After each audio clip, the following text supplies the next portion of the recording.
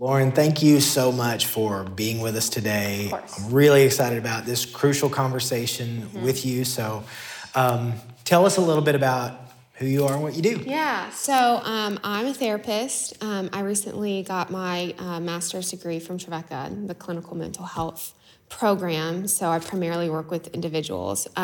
Did my internship last year at the Refuge Center in Franklin, where I actually spend a couple of hours a week still volunteering some of my time.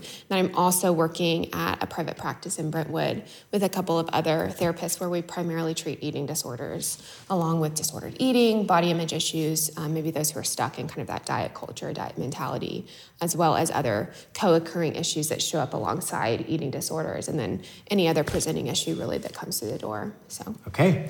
Well, I'm curious. This is such a unique season. We're having this conversation with you because the issue of emotional health has become such a large thing. Yeah. And so tell us first, what is emotional health? Yeah, so what comes up for me when I think about that question personally, and then just the work that I do with my clients, is that it's really this ability for us to be able to identify our emotions and feelings and then to process through those in the moment that they're happening. So the here and now is kind of what we call it in the counseling world. And so I would say that identifying emotions can look like naming them.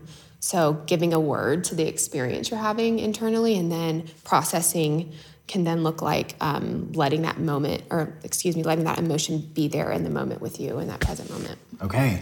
So help us see that. What does that look like in a very practical sense, or like in a real world, everyday experience? Yeah. So I can just think of a personal example that comes up for me, even just from this week. So just getting the news that I was going to be doing this, Q&A with you for this series that we're doing. I got a bit of anxiety around that. And so I just noticed that throughout the week as we were getting closer to actually, recording this, that the anxiety was getting a little bit bigger, especially yesterday and especially during my work day. So I was seeing clients yesterday and I was going about my day and then noticing this anxiety. And so I gave myself permission throughout the day when I had time to kind of do a little bit of digging as to what was going on underneath, what were the emotions there. And so I identified some fear, some doubt, some insecurity. Definitely fear was big. And so being able to then take those emotions I identified and process through them with my husband was a really helpful way for me to get those emotions out. Awesome. Yeah. So did your husband fix all the problems, or? No, he didn't. No. And I would even say to that the point of processing emotions isn't necessarily to fix them. Yeah. That's not really the point. And so I think actually what was most helpful for me in those moments yesterday that I said, hey, I need help, or hey, can you talk with me about this, is that he was just there to listen. So just having another person there in the middle of those feelings with me is really helpful. And so even after the end of some of those conversations, fear is still there a little bit. There's still some anxiety, but it's just not quite as big. It doesn't feel quite as overwhelming anymore. Yeah. So it sounds then like the part of emotional health is actually having community or someone or some people around you to be able to process. Totally. Yeah, I 100% agree with that. I would say that community and relationship is such an important part to our emotional health. You really can't go wrong with processing through your kind of internal experiences with someone else. And then so we read about this in the Bible. In Ecclesiastes 4:9-12, it says, 2 are better than 1. If either of them falls down, one can help the other up. But pity anyone who falls and has no one to help them up. By yourself, you're unprotected, and with a friend, you can face the worst. And so we can even see that, this idea of relationship and community isn't this new phenomenon in counseling. It's been there since the beginning of time, since when God created relationship with human. And so, it's really important then that in the processing of emotions with someone else, that it's a safe and healthy relationship, that it feels safe. And so I often tell my clients when we're working through what this could look like is that even though most often we're wounded in relationship, that wounding and that pain and hurt comes from relationship, that when we can step into healthy relationship with others, it can create growth and healing. Awesome. Yeah. So maybe help define a safe and healthy relationship. Yeah. What does that look like for us? Yeah. So a couple things come to mind when I think about healthy, safe relationship personally, and then also professionally with clients. So the first thing that I think about is that both parties in the relationship are able to practice vulnerability. So being able to come to one another and say, hey, here are my worst parts. Like, here is the ugliest parts of me. And the other being able to say, I see you, I hear you, I love you, I value you, and I accept you anyways. And so it's this reciprocal kind of practice of bringing all of our stuff to the other person, and the other person saying, yeah, like, bring it on. I'll sit with you in it. So, that's amazing. Yeah. I love that. You're describing essentially, you talked about this a minute ago, going back to God creating us, and he's relating, going back to even Adam and Eve, he's relating to them in the garden. It sounds a lot like, this back and forth safe place. Yeah, definitely. I would say that we have this innate desire to be seen and heard and valued and loved and known, just based on our, the inherent worth that we carry as a human, as, being created in the image of God. That's, and if we look back to the relationship with Adam and Eve in the garden, that's God's intent in creating us, is that he wanted to have that relationship with us. And so, God is the ultimate source of that unconditional love and that ability to actually be able to fully know us and fully see us. And so then with that said, we can say that our human relationships will probably fall short of that expectation, right? And so another piece to that healthy, safe relationship will be both parties being able to not hold an unhealthy expectation of, you can be everything to me, you can fulfill all of my needs, where they can both say, hey, you actually will fall short, and that's okay. And so that can just be another piece to what health and safety in a relationship looks like. That's awesome. Yeah. So what do you do when you're seeking emotional health, or wanting to be emotionally healthy, but maybe you don't immediately have that person, or you don't have the community to rely on for that process of getting through your emotions? And so what's some practical and healthy ways to process, your emotions if you don't have community right away? Yeah, so one of the first things that I talk about with my clients when we are getting into this topic of emotional health or language around emotions, or developing just a foundation of what are emotions, I will encourage my clients to journal. It's just a really practical way to process, to get out what is going on internally if there isn't somebody else there to verbalize it. It's just as powerful as verbalizing, kind of putting pen to paper and saying, hey, this is what I'm feeling, this is what's going on. So that's a really easy thing to do. And then if we think about, well, what are your interests, what are your hobbies, and then pulling in those things into processing through emotions. So, that can look like going on a walk, maybe going on a run, getting your body moving in some way. So that might be yoga, that might be a bodybuilding class, I don't know, just something that can move yourself physically. And then maybe you're a writer, maybe you like to write songs, maybe you like to write poetry, maybe you like to paint, maybe you like to doodle or draw, just something that gets your mind moving, and then something that can also maybe get your body moving is really helpful as well. So it sounds like motion, like getting moving or doing something is really helpful for the process. Yeah, definitely. And I would also say to that when we are engaged in an activity that we are wanting to use to help us process through emotions, that it's important in that, whether it's journaling or walking or writing, that we are allowing that emotion to be present with us, and we're allowing that emotion to come up. And so we're saying, okay, I'm going to honor this emotion, I'm going to sit with this as I'm doing this activity, as I'm going on my walk. And so then I would say too that one of my favorite things to talk about emotions with my clients is that emotion, the word, means movement. If we look at the word emotion and we dissect it, it has emotion, it has the word motion in it. So it wants to move, like our emotions want to move somewhere. And so that can be maybe moving your body, that can be maybe writing it out, that can be maybe taking a pause, closing your eyes, and maybe just talking with God about it. And so often you'll find too that if we are experiencing maybe some anxiety, some depression, it sometimes, a lot of the times, can be a suppression of emotions built up over time that maybe we haven't given the space to move or to come to the surface. So, yeah. Okay.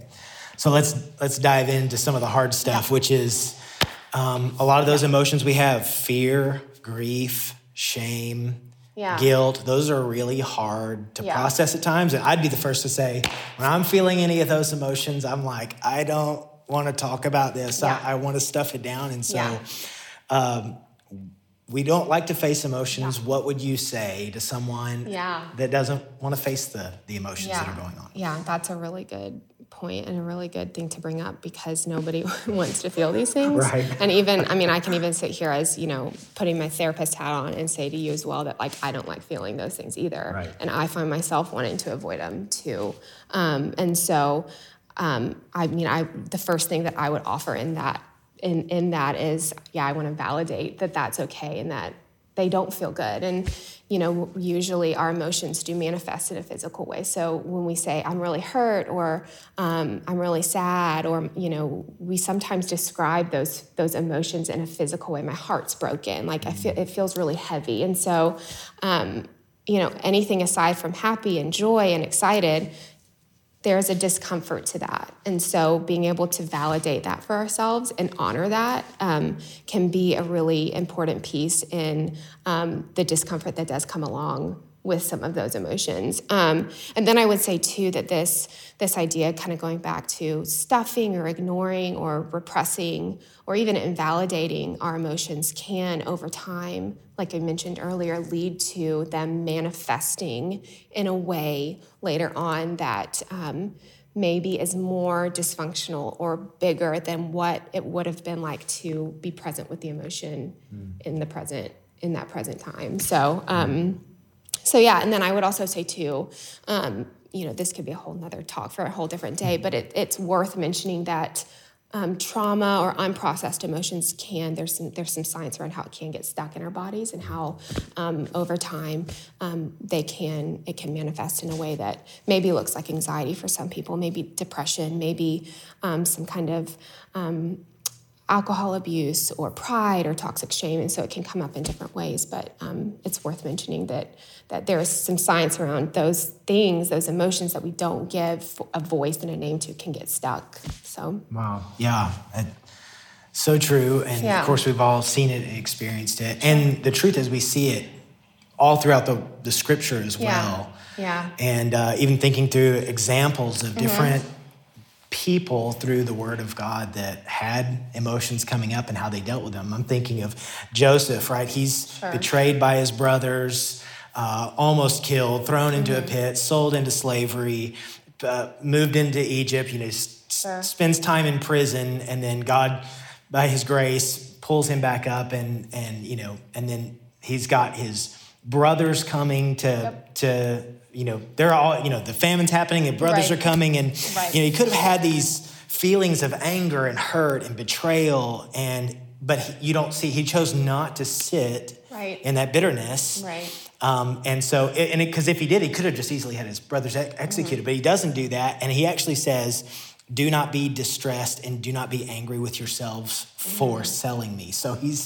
it's clear that this attitude, and he's handled all these emotions, all the things that could come, and he's processed them, and he's chosen to forgive and to love. And that's such an unbelievable and extraordinary story of at least, processing it on some level in a healthy way. And it's clear that he had emotions, so God was able. Absolutely. But then, of course, we've got examples where it wasn't as healthy. Right. Yeah, totally. And so I think of an example around Moses. And so, he's led the Israelites out of Egypt from slavery. And I'm thinking, or I'm looking in Numbers 20, and we read in the first verse that Aaron and Moses' sister, Miriam, just died, and she's buried. And that's kind of the end of the explanation around that. And then the second verse goes into how the Israelites are complaining about there's no water and they're really hungry. And, Moses and Aaron, why would you lead us here? We could have just survived just fine back in Egypt.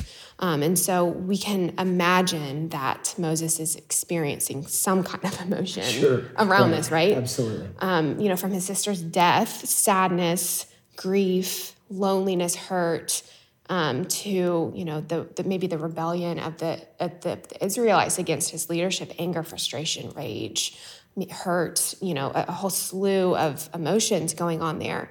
And when Moses and Aaron take this to God, and God says, "Go speak to the rock, and it will pour out water," instead of Moses maybe following God's command and maybe even saying, "Hey, God, this is what I'm feeling. Hey, this is what is going on. I'm really upset. I'm really sad." We see that in verse 10, Moses says to the Israelites, "Listen, you rebels, do we have to bring water out of this rock to you?" And so we can even imagine there's some rage in that. "Listen, you rebels," right? I mean, that's no, I don't know. It's not very nice, whatever.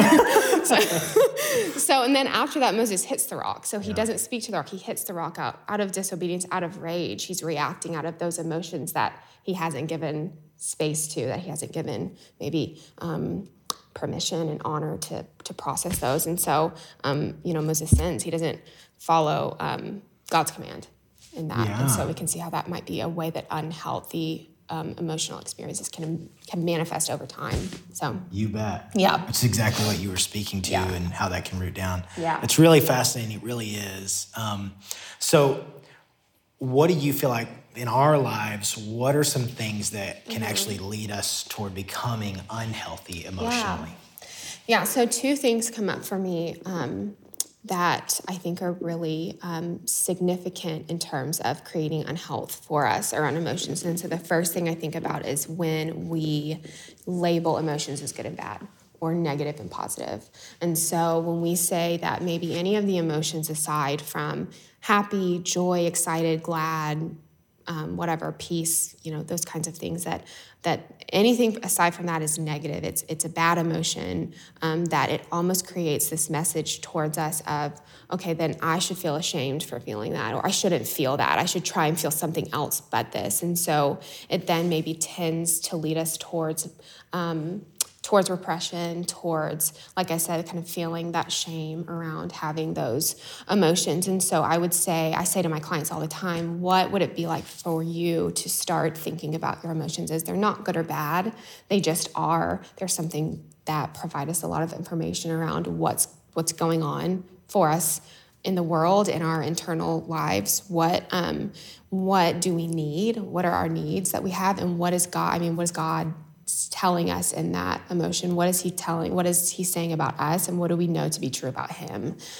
in those emotions? And so then I would say, so number two would be that as valid as emotions are, as real as they are for us when we experience them, they don't always tell us the truth. They don't always speak truth, right? Yeah. And so one of my favorite skills, I guess you could call it, to do with my clients around working with emotions is this thing called fact checking. And so it really is just like it sounds. So we take the emotion that we've identified and we hold it up next to the reality of what is going on in the situation. And so that could be, what is externally going on in that circumstance you're in, and then also, well, what do I know to be true about God? What do I know that God says about me? What do I know about his promises? And does that emotion and the bigness or the extent of that emotion line up with truth? Because if we take emotion and say this is only truth, then that can root us in a belief system that then leads to dysfunction and unhealth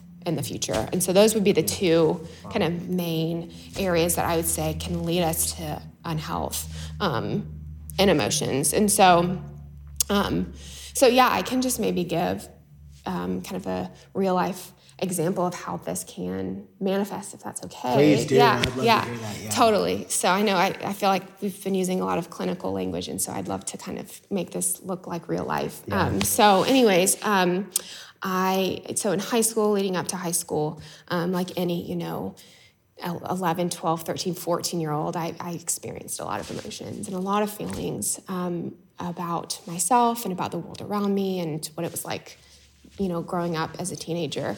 And I didn't necessarily have vocabulary for those feelings, for those emotions. I didn't really know how to articulate them. I didn't know how to identify them and talk about them, ask for what I needed from them. And so for me, the way that manifested over time later on in my high school years was an eating disorder. And so I entered into counseling myself, and through that work, through all of the things that we've talked about so far around emotions and why it's important to identify them and let them and process through them. And then also entering into that relationship with God where he says, hey, I see you fully. I know you fully. I love you fully. I then was able to use those tools and then the love of Jesus to recover fully from that eating disorder and then enter into this work that I do now, which is my favorite story to tell. So yeah, that would just maybe be like a kind of real life example of how unprocessed emotions can lead to something dysfunctional, but that when we then can practice naming, identifying, processing emotions, and then inviting God in on that journey, then there will be redemption there. So absolutely incredible. Yeah. And then of course, not like you said, not just redemption, but then now, you're getting to turn around and become a minister in the very thing where the enemy would love to come in and try to bring destruction. Yep. And such a powerful picture. Thank you so much for sharing that. That's a very real world experience. That's awesome. So we'll just finish with this question. What would you say to someone that might be struggling with either feeling unhealthy emotionally, or maybe just they're struggling with emotional unhealth, and especially again during this time where a lot of stuff is coming to the surface? What would you say to? What are the main things maybe that could lead someone out of maybe a place of unhealth but into health? Yeah. So the first thing I would say to that is, no matter how big or small or what emotions there are, whether you know how to name them or not, they matter. Like your feelings matter. They're important. And then also on the flip side of that, then what we do with our feelings, what we do with our emotions matters, regardless of, like I said, how big they feel or how small they feel. They're valid and they matter. And then what we do with them matters as well. And some emotional experiences we have are too painful and too big to process on our own, and that's okay. And it's okay to ask for help, and it's so healthy to ask for help. So I think that those really would be the few things that I would say. I love it. It's real and it's practical. And it's spiritual all at the same time. Having community, having the Lord come in and meet those places. Thank you so much. Thank you so much for sharing these things, helping us, one, understand it, but then two, helping us see how it really lives in a very real world way. It's so awesome. This has been such an incredible conversation. Thank you so much for being with us today. Yeah, it's been an honor. Thanks.